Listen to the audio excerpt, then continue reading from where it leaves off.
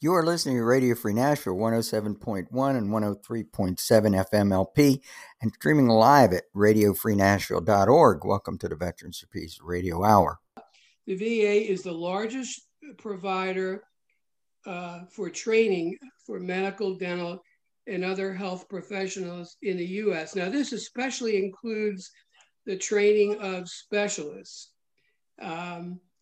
So if these invaluable programs had to be eliminated because of privatization, and it's likely they would be eliminated because privatization doesn't really bring in money because that you get federal money for programs, but usually doesn't provide a lot of money for that.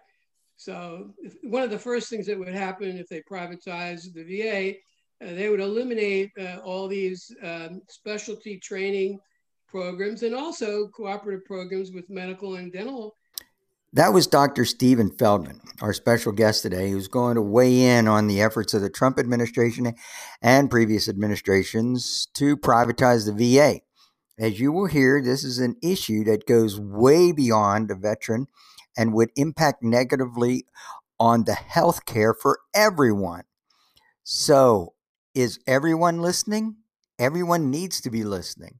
This is critical and is a different take on the privatization issue. But first, my name is Jim Wolgemuth, and I'm here via Zoom with co-hosts and fellow veterans Tom Gross and Harvey Bennett. Veterans for Peace is an international organization of military veterans and allies whose collective efforts are to build a culture of peace by using our experiences and lifting our voices for the causes of peace, humanity, equality, and justice.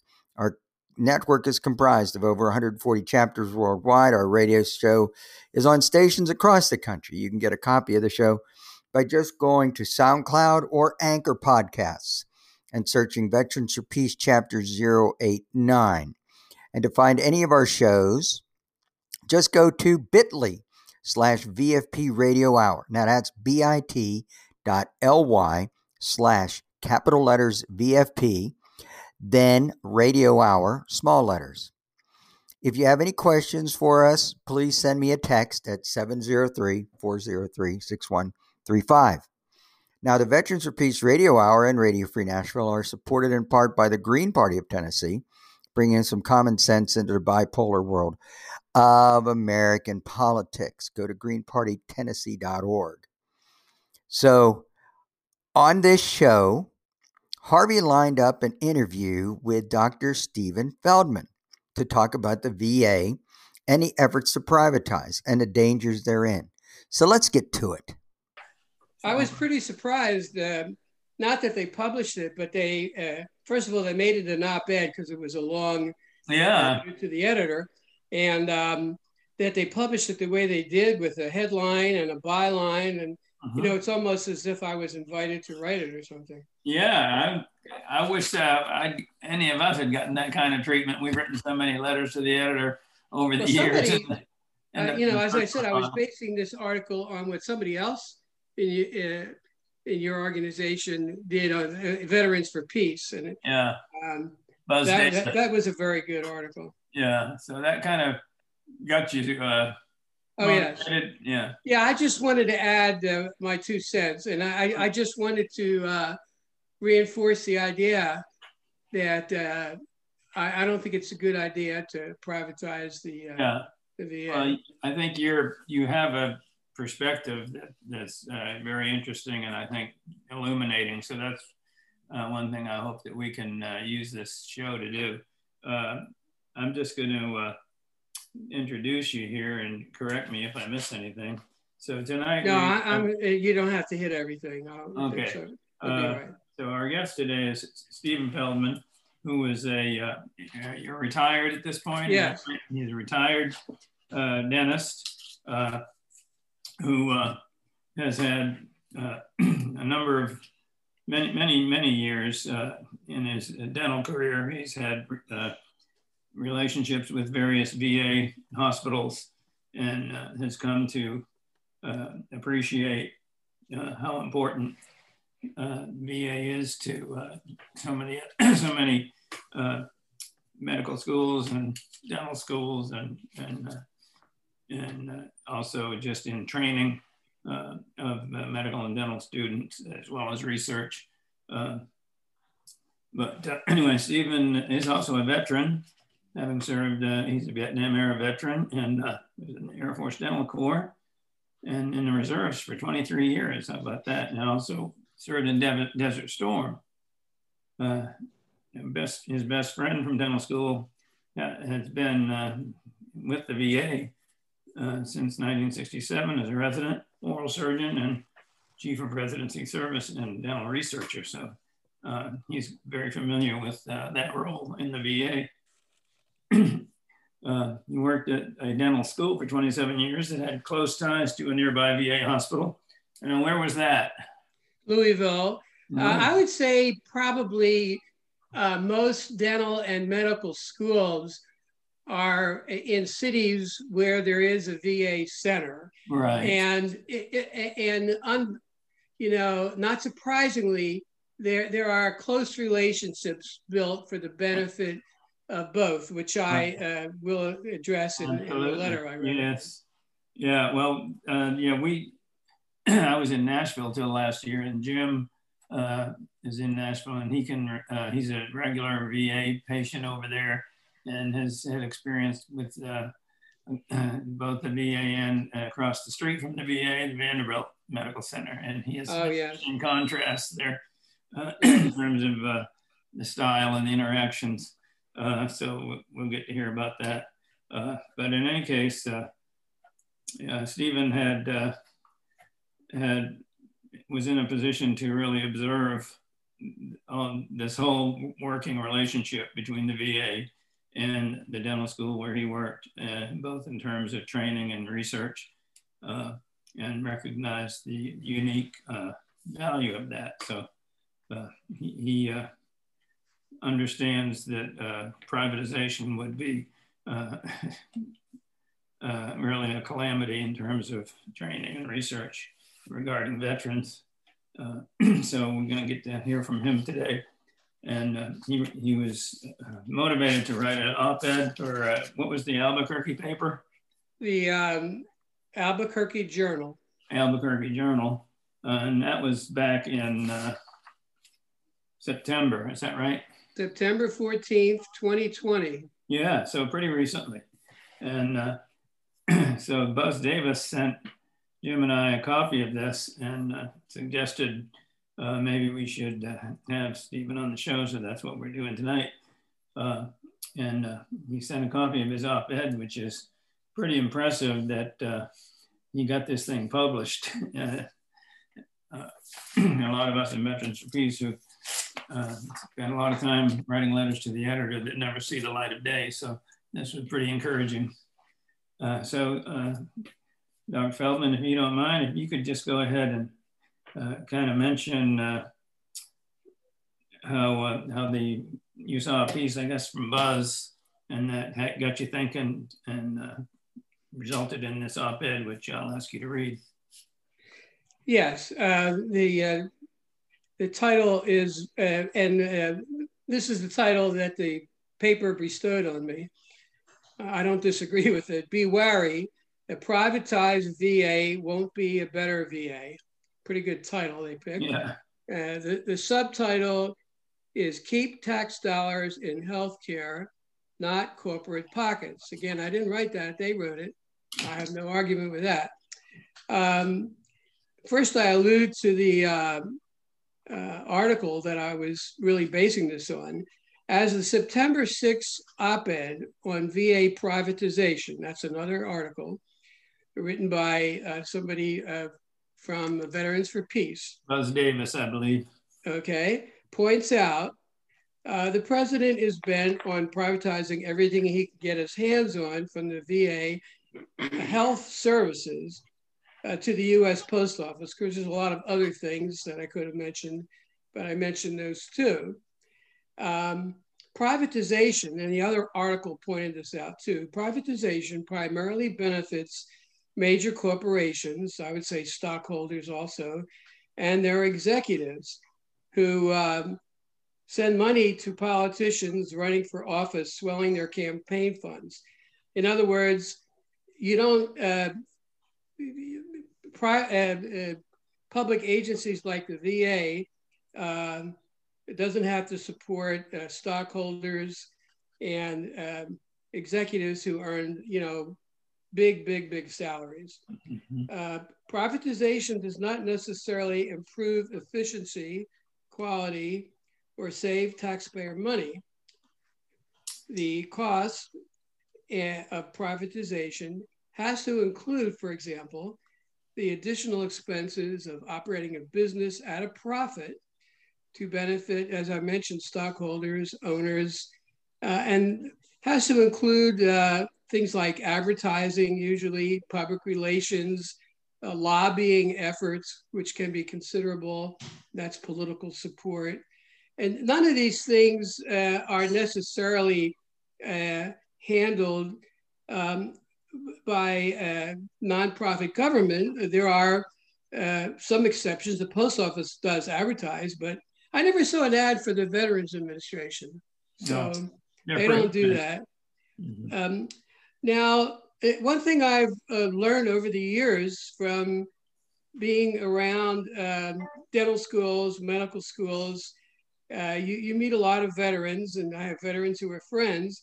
And I've noticed invariably, and I think they did a study on this, veterans prefer receiving medical, dental, and hospital services from the VA rather than the private sector agencies, especially if they're close enough to the VA hospital to have a reasonable drive. Not everybody is. VA physicians, dentists, and other medical providers and hospitals are universally highly appreciated by the millions of veterans who receive them. And often this is on a regular, ongoing basis. I have friends who say, I love my VA doctor. Not an unusual thing to hear. So that's something I wanted to mention. Now, the VA is actually the largest, and the other article pointed this out, the VA is the largest provider for training for medical, dental, and other health professionals in the US. Now, this especially includes the training of specialists. So if these invaluable programs had to be eliminated because of privatization, and it's likely they would be eliminated because privatization doesn't really bring in money because that you get federal money for programs, but usually doesn't provide a lot of money for that. So one of the first things that would happen if they privatize the VA, they would eliminate all these specialty training programs and also cooperative programs with medical and dental schools. For example, when I went to graduate school at Loyola of Chicago, it was on the campus or close to the campus of the Hines VA Medical Center. And we took our anatomy classes at the Hines VA Medical Center. And the dental school, was able to do that. And if you eliminate those programs, it's going to be a burden on medical and dental schools to get more specialty programs, which is difficult and very expensive. And until that happens, people could be waiting months, if not years, for appointments because there wouldn't be enough specialists. So VA hospitals also maintain reciprocal relationships with the military, medical, and dental schools. For example, when I was teaching at Loyola, we had a periodontist, which I am, a gum surgeon, who would come in one day a week from the VA. And he was doing research at the VA, but he also collaborated with the people at the dental school. So it's very convenient when you have a collaboration like that. One person often can't do all the research themselves, and they could work with other people and all work together for the common good. And Also, this applies to training and service facility utilization. For example, my wife, who was in the military with me, we were both in the National Guard and the Army Reserves, for example. She's a medical assistant. She actually received medical training for her position at the VA on the weekends. So the fact that the VA was there helps the Army in mobilization situations so that people are trained if we have to go to war or something like that. Now, if you had privatization, those relationships would likely have to cease because they're not going to make a profit on it from training. And the military, medical, and dental schools participating would have to find other ways, if they could, of providing this training. And that would be difficult and expensive to the medical and dental schools. And taxpayers would probably have to pay for this because that's the way it works with residency programs. So it would just be a burden on the taxpayer. Now, my wife and I are proud Vietnam era veterans. We don't consider ourselves suckers or losers. And we don't want to see the VA become another insurance company rather than a provider of, I would say, very high quality care that is individualized and best serves the specialized needs of our nation's beloved veterans. When veterans are together in a VA hospital, there's a lot of camaraderie, and that's good for health. Makes veterans feel better, and that's important. So privatization, as I've said, simply takes tax dollars out of the VA, puts them into the pockets of millionaires and billionaires. And this is something that applies to the post office, and particularly Mr. DeJoy, who is the Postmaster General. And he's one of those billionaires who would directly benefit from the privatization of the post office, which to me is a huge conflict of interest if there ever was one. So that's my letter with a little bit of elaboration, if you don't mind. Very good.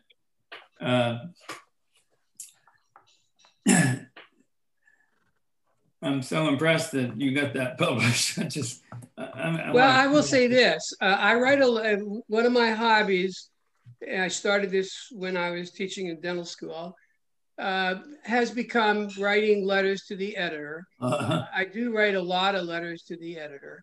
Yeah. And Albuquerque is a city of about 500,000. It's not, like Washington, D.C. Right. Or Philadelphia. They might publish more letters in a really big city newspaper. But I also have written letters to the Tampa Bay Times and the Louisville Courier Journal, other newspapers. I've had a lot of letters published. And it doesn't necessarily mean that the journal agrees with what I had to say, because I've written letters on certain topics that they published, and like the next day, there's an editorial by the paper which refutes what I said and disagrees with it. So just because they published it doesn't mean they agree with it. Yeah. But anyway, I've had a lot of letters published. It'd be interesting to know if the Albuquerque Journal is locally owned or. It is. It is absolutely locally owned, and it's a conservative newspaper, but they have liberal and moderate views published too. Well, and at least they're not a part of the corporate media that controls most of. Yeah, it's not owned by any. It's individually owned. Yeah, right. Did they refute your article? No, absolutely not. There was, interestingly, there was nothing in the newspaper following this. I'm not surprised, because this is the second article they have run about this situation. Maybe that's an indication that they agreed with it.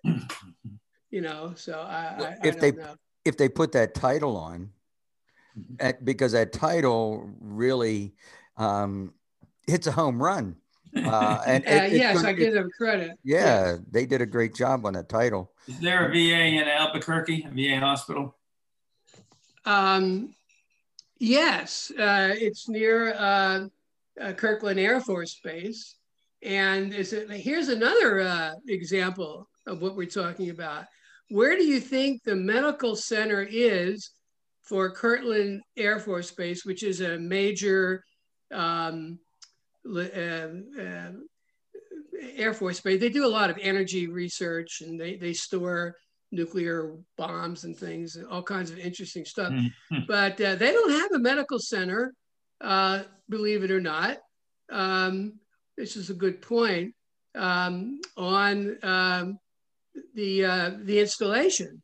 It's maybe a half a mile away from the border of the installation at the VA hospital. The VA hospital has the medical center for the Air Force Base on the bottom floor, wow. The ground floor of the VA center.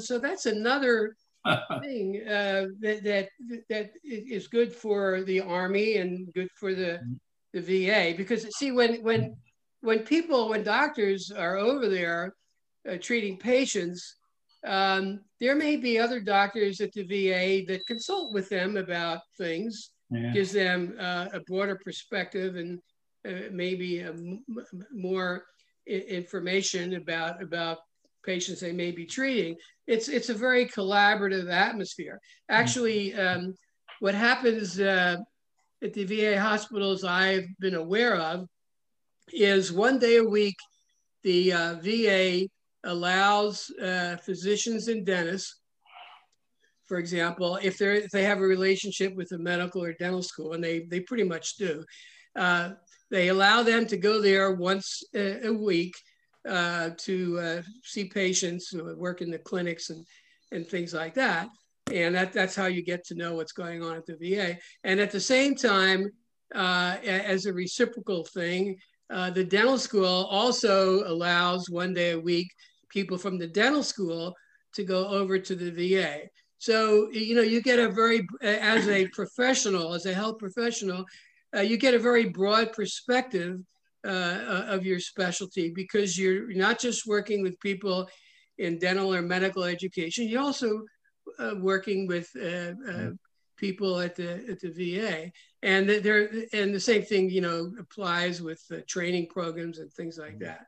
It's a very reciprocal, collaborative, beneficial relationship that would be most likely lost with privatization, as I said, because privatization doesn't bring in money. It does bring in the money for the residency programs, but usually I would say it costs more than the money they get, and it doesn't bring in a lot of money. It takes time and space, and they would rather have private paying patients and make money. Okay. All right. Well, let me ask you a quick question, Dr. Feldman, because you were talking about the reciprocal agreement and how these institutions that teach kids to be doctors and kids to be dentists, and they would lose that reciprocal agreement and training area if the VA got privatized, probably. Yes. Why? And maybe I've just missed it, but why haven't institutions that have medical schools that are benefiting from these reciprocal agreements, why aren't they causing a stink? Why aren't they writing op-eds?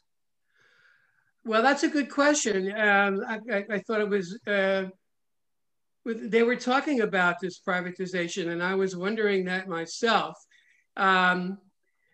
They should be concerned about it. We don't, I haven't seen any in the, where I've been. That's not to say they're not doing it, but I haven't seen it. Not everybody wants to write letters because there's a lot of things in the newspaper and you wonder, why doesn't somebody, say this or say that? And only a certain number of people are willing to do that. I'm one of them. That's a good question. Certainly, they wouldn't want to lose those relationships because they get people in the dental school, and the dental school sends people to the VA. It's very, very, very helpful. Jim, you had mentioned your experiences using first Vanderbilt Medical Center, which is a huge research specialty focused academic medical center, nonprofit, quote unquote, and and they and the VA are literally joined at the hip. But you talked about the stark difference in your experiences in the way you were treated, the communication and everything else from when you were at Vanderbilt and when you were at the VA, even when some of the people were the same people. But it seemed like the VA culture seemed to make a difference in terms of the way you were treated. Oh, yeah. I mean, just real quickly, when I moved from North Carolina, I had to have follow-ups from a melanoma. And so the people at Wake Forest Hospital recommended that I make contact with Vanderbilt. So I did. And after a year or so of going through the production line, just the hurry up, in and out, and how you feeling and whatever. I just moved to the VA and said, tell you what, I'm just going to transfer all my records and all my follow-up with the VA. And it was very, very interesting because like I mentioned about the production line at Vanderbilt, when I got over to VA, people were taking time with me. And yet they were saying, well, I'm actually a resident from Vanderbilt. And I'm thinking, okay, over at Vanderbilt, it was rush, rush, rush. The dermatologist would peek in her head and say, you got anything I need to be concerned about? No. Well, okay, put your shirt on and go home. And whereas the doctors, the nurses, everybody at the VA took their time. Well, the other thing was at the VA, you had a primary care person. Yeah, and I got who coordinated everything. Oh, yeah. That didn't happen at Vanderbilt. You just went straight to the specialist. Exactly. In fact, I'm going to go see my primary care person next Wednesday. So to get a nice little checkup, and I'm sure he or she will sit and talk to me and find out what's going on. Now screening, huh? They do some screening for things like PTSD. Oh, yeah. That doesn't happen when you go over to the specialty. No, I mean, they always ask me to fill out a form in which they say, are you depressed? Well, hell yes. 71. What do you want me to be? Jumping for joy, for Christ's sake. So, and they never let me out of there without getting a shot. Something, pneumonia or flu or shingles or tetanus. I don't know what they're going to give me this time, but they always take some blood. The thing is, when you go in there, you feel appreciated. You feel like you're not part of the cog, and you're not part of the, okay, we checked off this guy. They actually treat you like a person. So it's nice. Yeah, even making appointments and referrals. Talk about the difference in a referral, the way the VA handles that versus a medical center like Vanderbilt. Well, people complain about the long waits, and I talked to my primary care about some of the eye issues that I was having. I would be seeing things. These wavy lines in my vision. And, they said, oh, well, let's get you in for an eye appointment. And within 2 weeks, I was in getting the eye appointment. And they follow up with me once a year as far as how my eye's doing. Just just following up after they looked at me, diagnosed, said, this is what I need to do, and that if things get any different, let them know.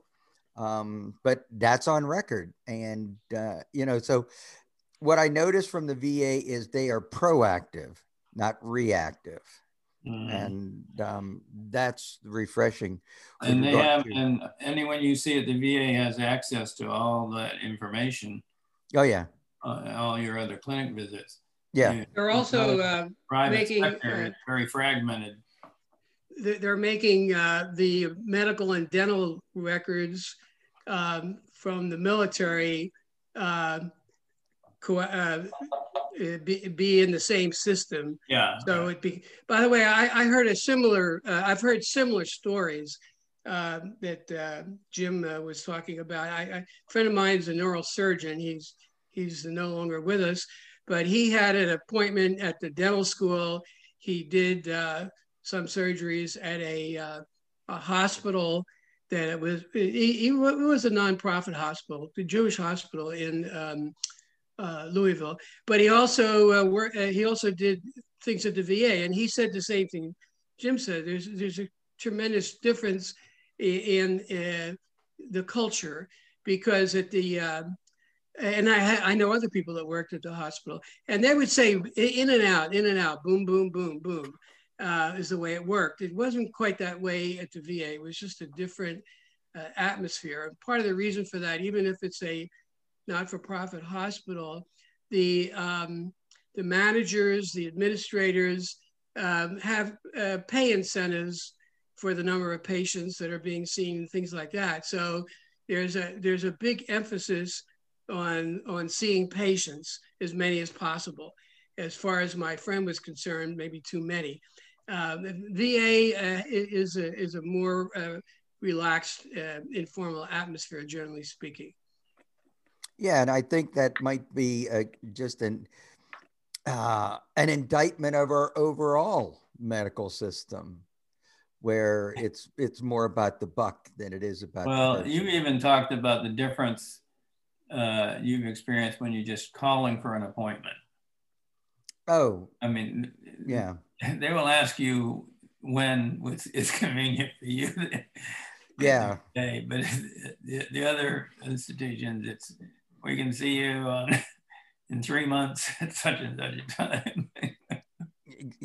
Exactly, and and when I'm on the phone with the nurse, and I'm having something go on, and he or she will ask me a series of questions and take time to listen and follow up, and they're very and because of those questions and whatever, and the follow up, I've gotten myself 2 COVID tests, saying, even with an upset stomach, and I go and they list, well, are you feeling this? Are you feeling that? Are you having this? Are you having that? And then the nurse will say, yeah, well, you're just close enough that we worry about COVID. So come on in and get a COVID test. And so I've had 2 negative COVID tests, and I don't plan on a third, but you never know.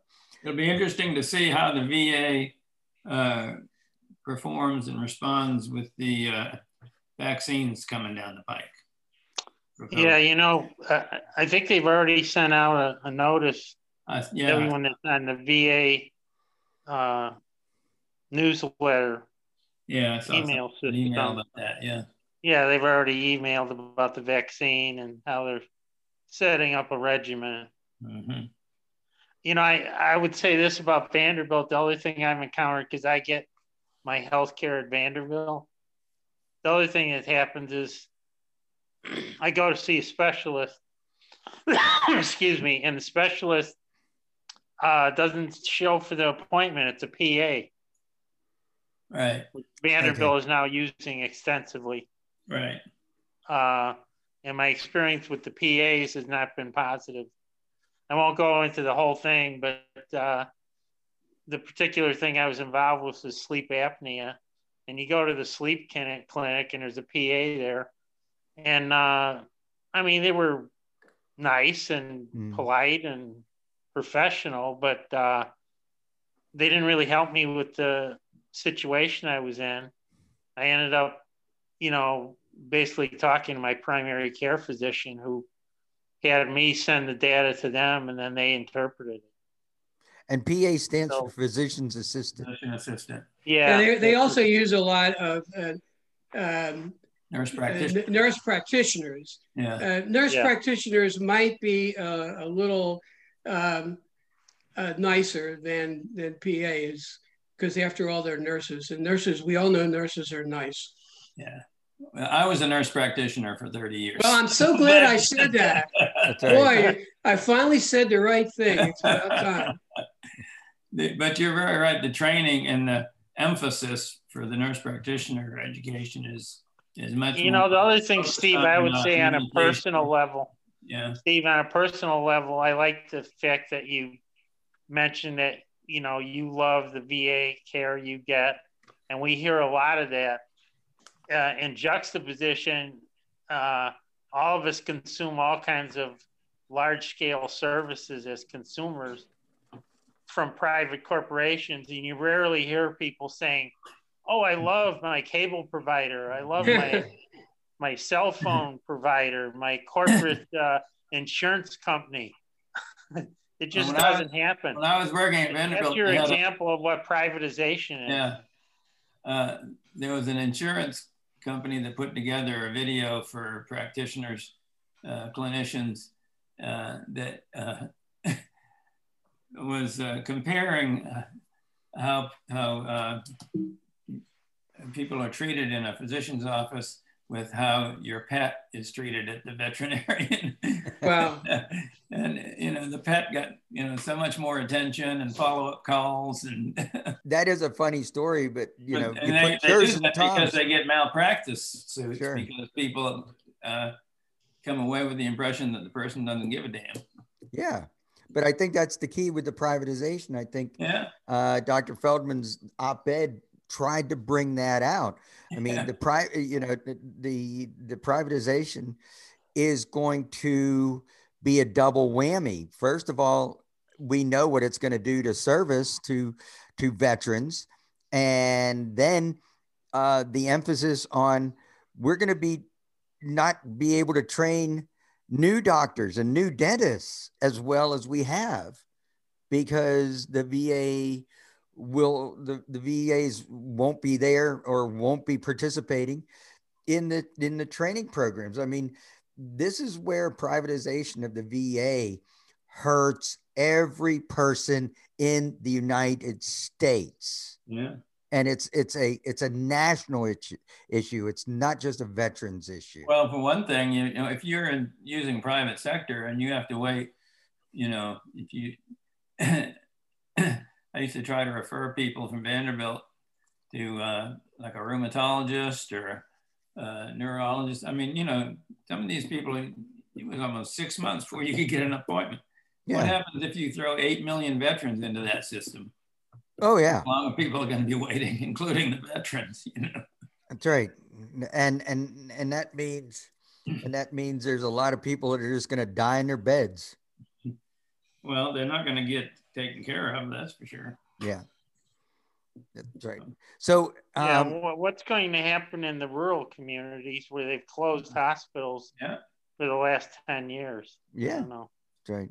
So is there any legislation out there that we could be looking to help, or there is a resolution in the House of Representatives, House Resolution 701, that supports the support policies that provide necessary resources to maintain a robust VHA and create integrated healthcare networks for veterans. Also,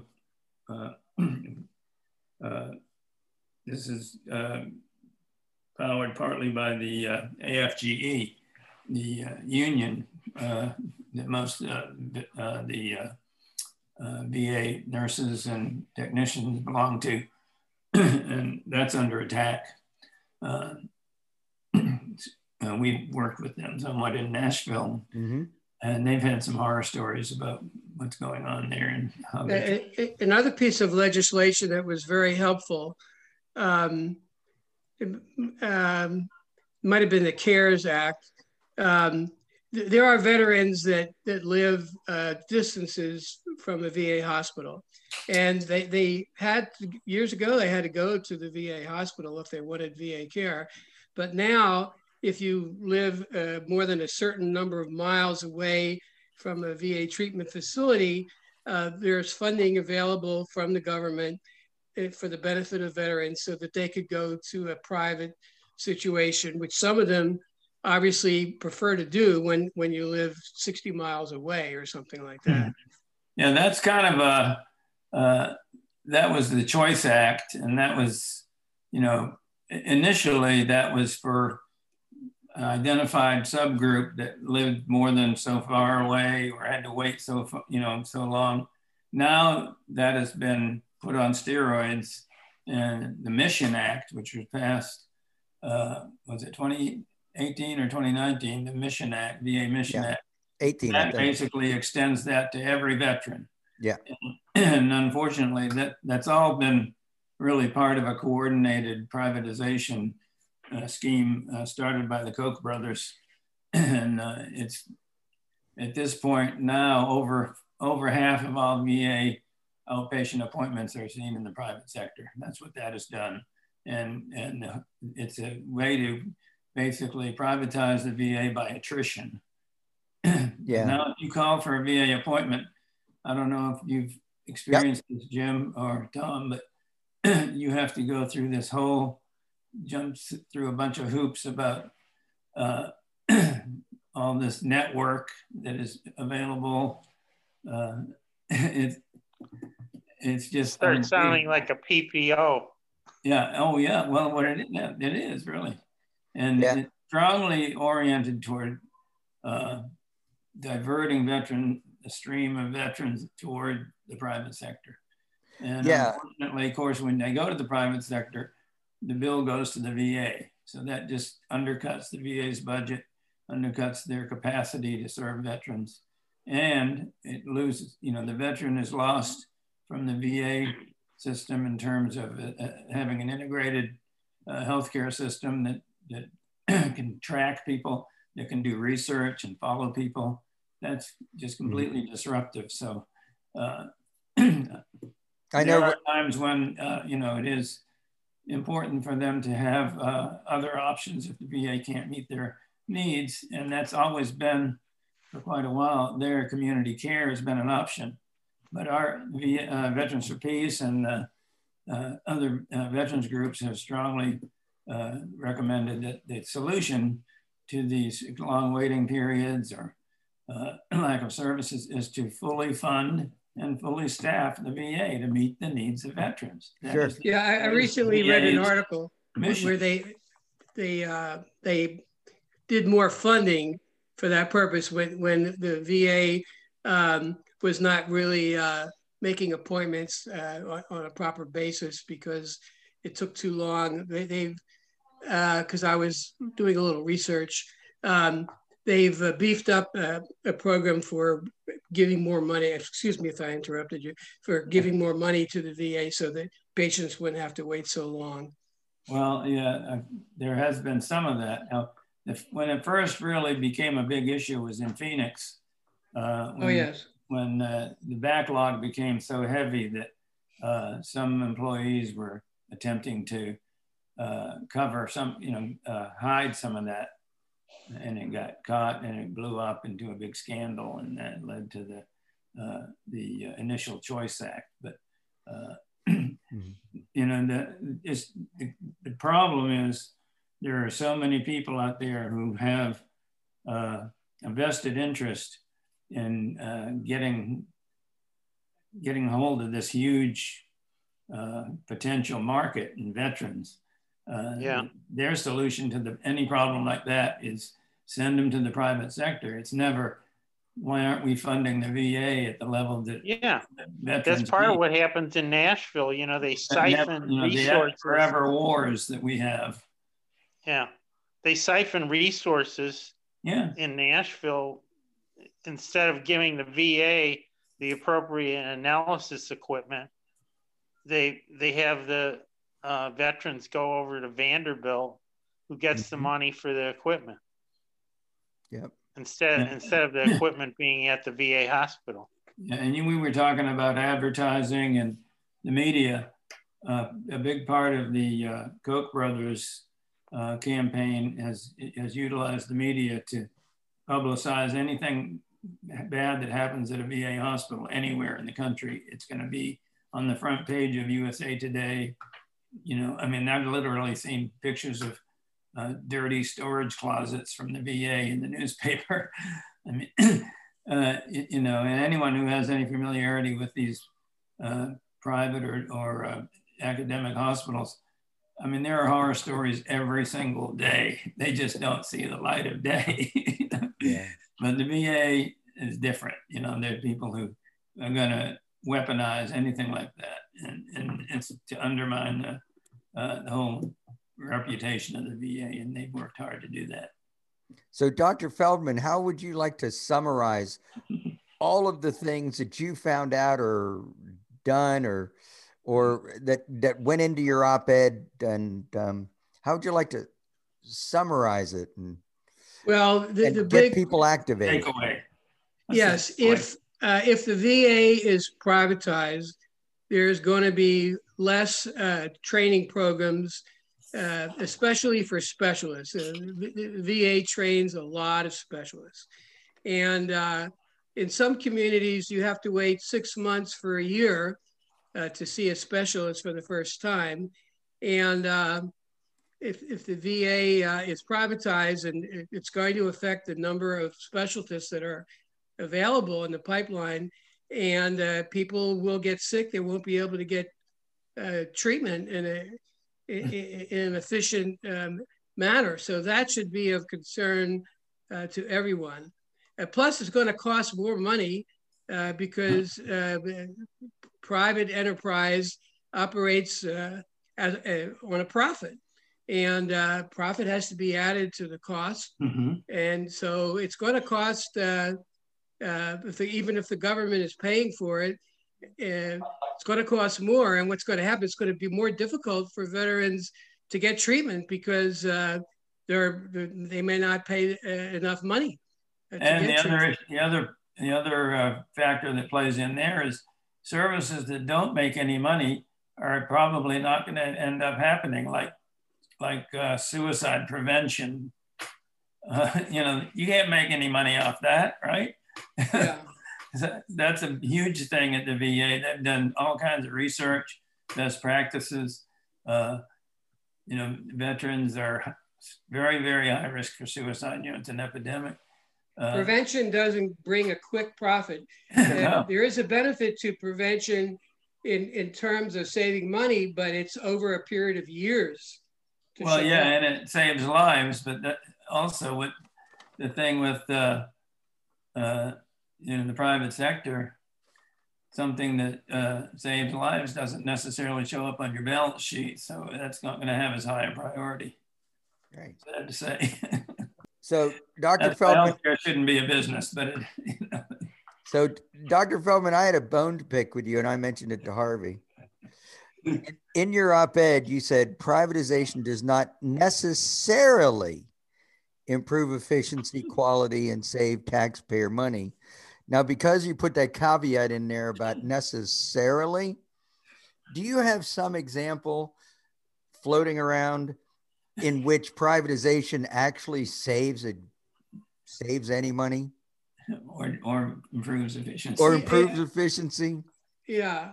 No. I know. There it is. We just wanted to clarify that. That's right. Because I worked for the government for 30 years. And when Reagan came in, we had to do study after study. We were going to privatize procurement. We were going to privatize human resources. We were going to privatize this. And we used to do a cost assessment. And every time the Reagan people would get so doggone mad because we do an analysis and we'd get bids and stuff from the private sector on doing these things, and they were always coming in higher than what the government could do.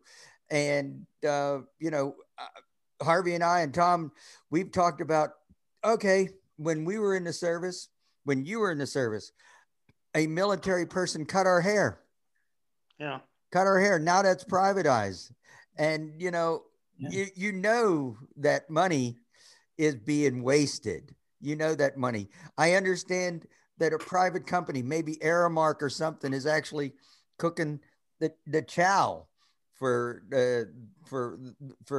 on military bases. I mean, we are wasting money. We are just dropping it through the toilet because we're not having our own do the work. Not just the money, it's the quality of services as well. Oh, heck yeah. So much of what was done in Iraq by these contractors. Oh, yeah. By the Army Corps of Engineers, like showers that electrocute people. I know, it's a disaster. It's just. But in Albuquerque, during normal times, not the coronavirus time, but we would eat at the chow hall, especially on the weekends. We'd bring our grandchildren with us, and the food was wonderful. And it was a private contractor who owned the place. Mm-hmm. The Army is going, and all the military are going towards contracting, supposedly to save money, but I'm not sure that it actually saves money. Exactly. So, well, the same thing with the school system and school buses and janitorial services. You know that all these people that used to have good paying jobs and they had good benefits with the city and all that. Now they're getting rid of them and they're using contractors. And they had a bus driver as part of a contracted operation in Chattanooga who wrecked the school bus, killed several kids on the bus. He was, he was an addict of some kind. He had not been properly vetted. And you've got these people in the schools, where they're around kids all the time. And you don't even know anything about these people. You're taking the word of these contractors. Right. So that's really, there are just so many issues with that just ignore the best interests of the students and the families. Well, it's in the best interest of some politicians to have contractors, because once you have a contractor, you have somebody campaigning to your campaign slush fund. You don't have that with the VA. VA doesn't contribute to any politician's slush fund, but you do have that with contractors. Mm-hmm. And that's why I think they, especially privatizing prisons, for example, very much in Arizona and other places, because they're corporation owned, and then the corporations want to reelect that politician, so they give them money, and it just goes on and on. That's a wonderful point. Our show is from Nashville. Nashville is the birthplace of for-profit medicine. We're not for-profit prison. And for-profit prisons. Yes. Yeah, that worked out really well. That's right. So, well, we've been on for quite a while. Yeah, enough for a whole show. So, well, if we're done, I have a dinner to eat. So I'm going to thank you very much for your time and inviting me to be on your program. And my voice would sound a little better. I have the coronavirus, but I only have, I should be rid of it in a few days. I'm doing okay, but ordinarily my voice sounds a little better. So thank you very much, and I'll say goodbye. So Thanks so much for joining us. Appreciate you sharing that with us. You got COVID? Yeah. Yes. COVID. My wife and I have COVID. We just flew. We were in Albuquerque for 9 months, where we have a second home. We usually stay 3 months, but because of the virus in Florida, where we have our main home, we didn't want to go back to Florida, and we finally did. And we caught the virus from somebody on the plane or the airport where people aren't wearing masks very much, things like that. So yes, we both have the virus, but we're doing okay. I'm glad we were socially distanced. Yeah, absolutely. Yeah. Your governor just refused to do a mask mandate. Yeah, well, he's a Trumper. DeSantis. Yeah. Boy, is he. Yeah. I didn't vote for him. And I won't vote for him. Well, I wish you and your wife both a speedy recovery. Thank you, and have a good evening. Very nice talking with you. Yeah, great. Thanks so much.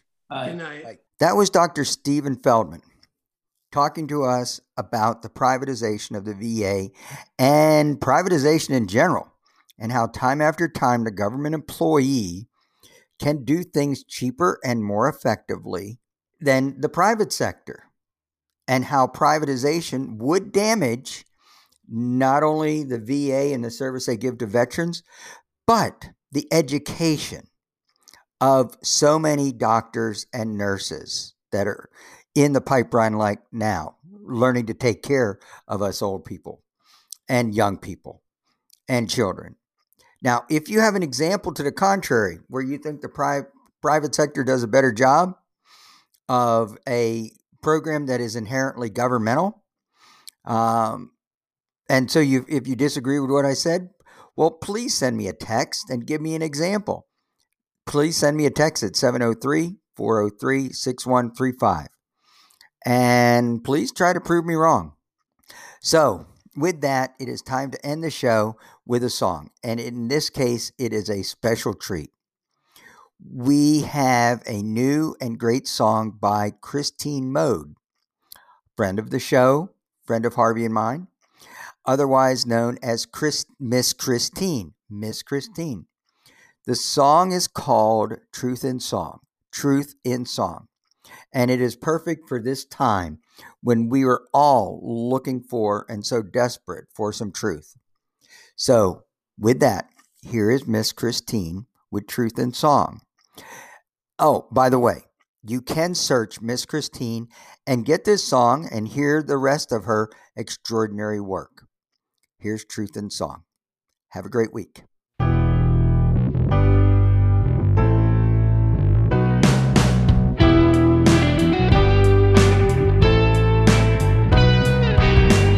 How many more black people are gonna die before white people learn they have to do more than cry? We're running out of time, and big money won't let us decarbonize. Please expose them, they've hid it far too long. Join me singing truth in song. I'm sick of all the guys in their suits and their ties, filling us with lies to protect their bottom lines. They don't say too much, cause it shows they're out of touch. So unjust to sit around while more people die.